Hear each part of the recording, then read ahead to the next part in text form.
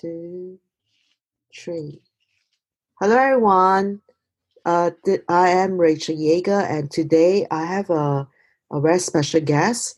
In fact, this is an expert. Very fortunate for us, Symposium X, to get him to speak about something very important on web accessibility.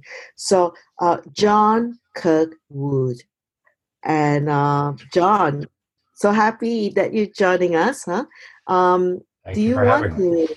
Yeah, thank you. And today is May 11th, and guess what? We are still in the under the lockdown, right? COVID-19 lockdown. Right. So so very honored to have you. Tell us a bit about yourself, John. Would you like to share with the audience Sure. about yourself? Yeah. Absolutely. I am a web accessibility expert at this point, and the reason for that was that I started out in the online world developing websites and had a critical injury myself that left me disabled, and I realized, hey, as I was using the internet and trying to recover my own capabilities, I was realizing that a lot of people were left behind in the online accessibility world, and the fact that not all websites are accessible to people with disabilities. I pivoted to start working in the world of web accessibility and became a part of the W3C, the Internet Standards Body, and their web content accessibility group.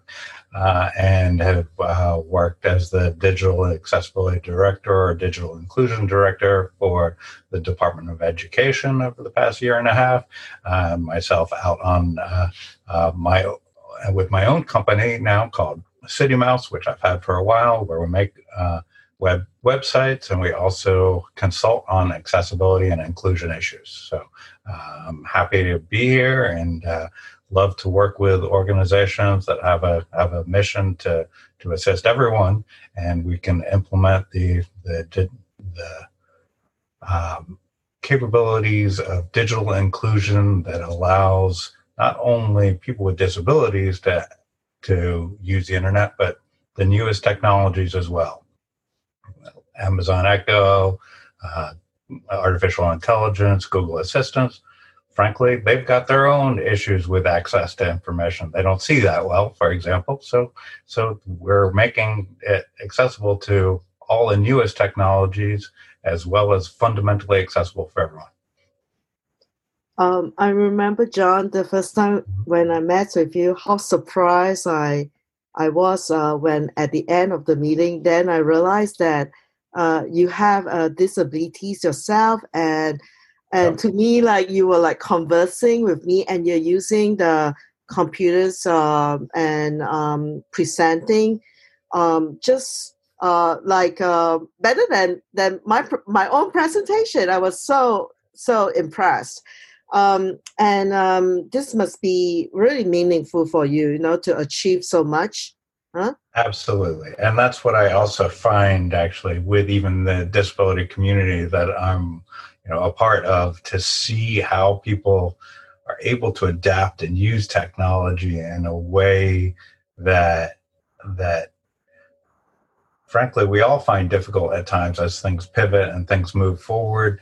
But to have accommodations in place that someone who is blind can give a presentation and meanwhile have the technology speaking to them as they're speaking to it, as they're speaking to an audience, multitasking in ways that is just shows the fantastic capabilities and of the disability community, and also the realization of that through good technology, and it's just an exciting time for all of it. John, last question. What advice would you give to someone who wants to work on web accessibility? How do they get onto this career path? Well, the ecosystem that I would definitely start with first is the W3C, w3c.org. They are the standards body for web accessibility, and you'll find that you might have specialties in particular areas that really interest you, whether it's hearing or cognitive or visual, and there's a lot of different ways to accommodate people's disabilities that bring out exciting new leaps with technology. And you may find that's grab onto something that drives you in that, and widen out and see the whole ecosystem of web accessibility, because it's huge and exciting. Thank you, John. So stay tuned. There will be next meeting, next podcast on about a deeper dive on web accessibility, and we are inviting John to give a presentation on web accessibility. Thank you, John. Talk to you later. Join us. Thank you.